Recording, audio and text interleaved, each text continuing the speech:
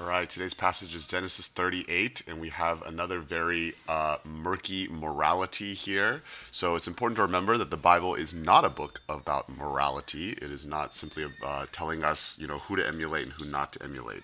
Now, if you see the context of this, Genesis 38 is smack dab in the middle of the story of Joseph. Now we know that the story of Joseph can really be summed up in Genesis 50:20, that what man intends for evil, God can turn for good.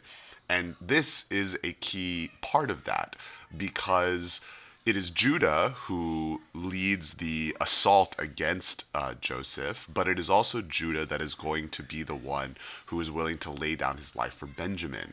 And here in 38, there is a little bit of a cutaway to see what is it that is causing Judah to grow or to change. And it's not a good thing.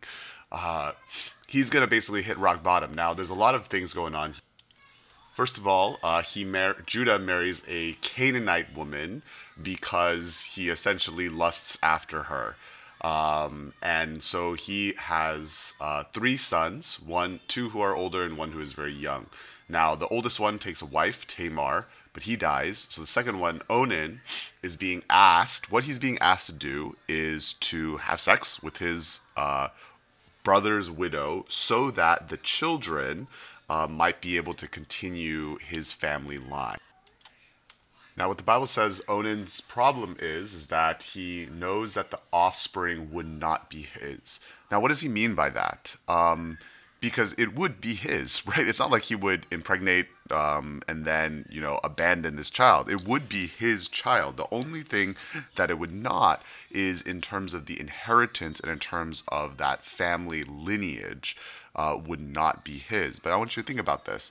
That means that Onan's inheritance is not in question, right?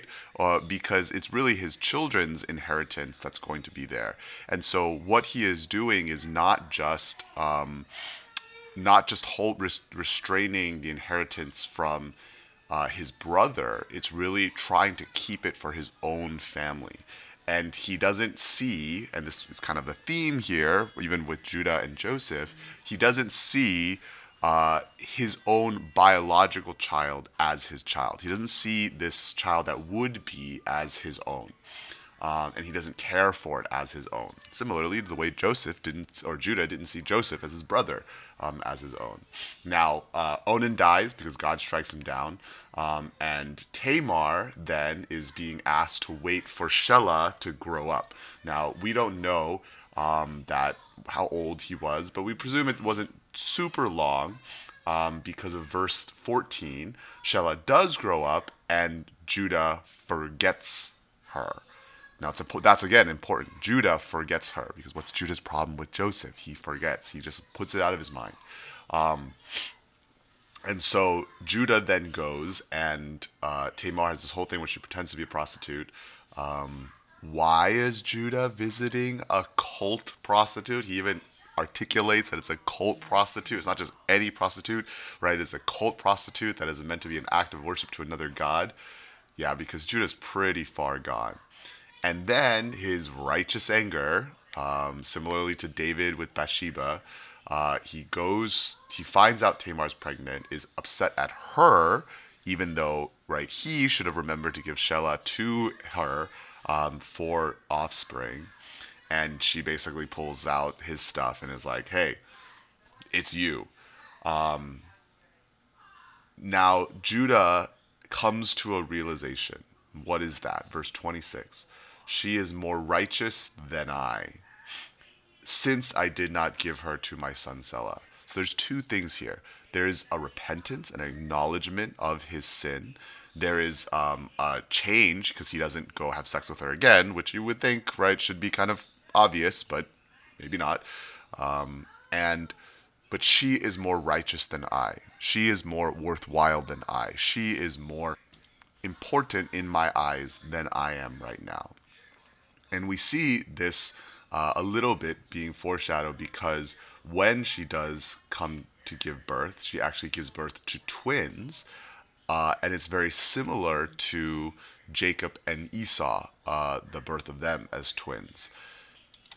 Now, what's going on here? We are seeing the turning of Judah, albeit the slow beginning turning, because from the guy who doesn't regard his brother as family, who doesn't remember the mistakes that he's made or the people that he's hurt, who doesn't care and is really impulsive and just living by lust. This is going to be the same man that years later is going to lay down his life for his brother Benjamin. Why? Because in this instance, the start of his relationship with Tamar, a in most cultures, nobody, a widow, right, of the first son who he could just kick out, yet she begins to understand the importance of that family and the importance of that lineage. And albeit she goes about it in a very strange way, she does understand that. And Judah is eventually going to understand that. Now, for us, when we think about the family of Christ, we're not just thinking about our biological family. We're saying to every person in the family of Christ, what does it mean to see them? What does it mean to remember them? And what happens when we don't? Because so much of this chapter is what happens when we don't. What happens when we disregard the family of God, the people of God, the community of God for our own satisfaction.